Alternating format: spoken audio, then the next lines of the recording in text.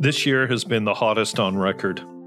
We've seen shocking floods, droughts, storms, and more. And here in Canada, the worst wildfire season ever is showing no signs of abating. These extreme weather events are increasing evidence of the worsening climate crisis and speak to the growing urgency for the world to take action. Here at Cities 1.5, we believe that climate action requires global efforts and that cities around the world are leading the way.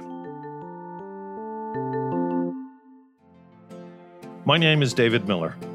I'm the editor-in-chief of the Journal of City Climate Policy and Economy from the University of Toronto Press and the host of Cities 1.5. I'm also the managing director of the C40 Centre and the former mayor of Toronto. We covered a lot of ground in the first season of Cities 1.5, but we only scratched the surface of the incredible actions that mayors are taking in the fight against climate change. This season, we're back with more case studies, facts, and advice that cities can use and learn from when creating climate policy. We'll look at cities, both large and small, who are doing their absolute best to address the climate crisis.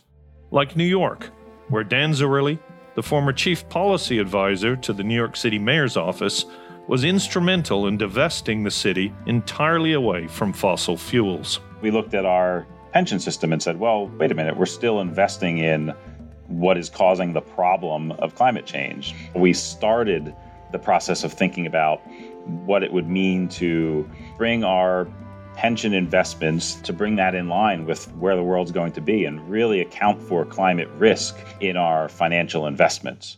I'll also speak with experts about emerging solutions, like climate budgeting, ecological economics, and much more, with guests such as Aramar Revi, who contributed to the latest shocking IPCC report on climate change. If we reach 2 degrees, we're going to see catastrophic effects. We really have to work very hard to try and make sure that our emissions keep the impacts at less than 1.5 degrees. But we would be very stupid if we did not prepare to adapt cities to 2.7 degrees or more.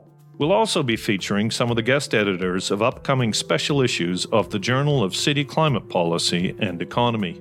Chandni Singh is one of the contributors to the special issue on climate justice that will be published later this year. I think there are 2 sides to the climate justice thing. We know that every place, every person really is affected by climate change, but we also know that certain people are differently affected by it. So climate justice really is bringing this idea of differentiation and to correct wrongs from the past. We've got a jam-packed season for you, and it all starts Tuesday, September 12th, with new episodes landing weekly. The goal of creating a resilient and equitable planet is closer than you think.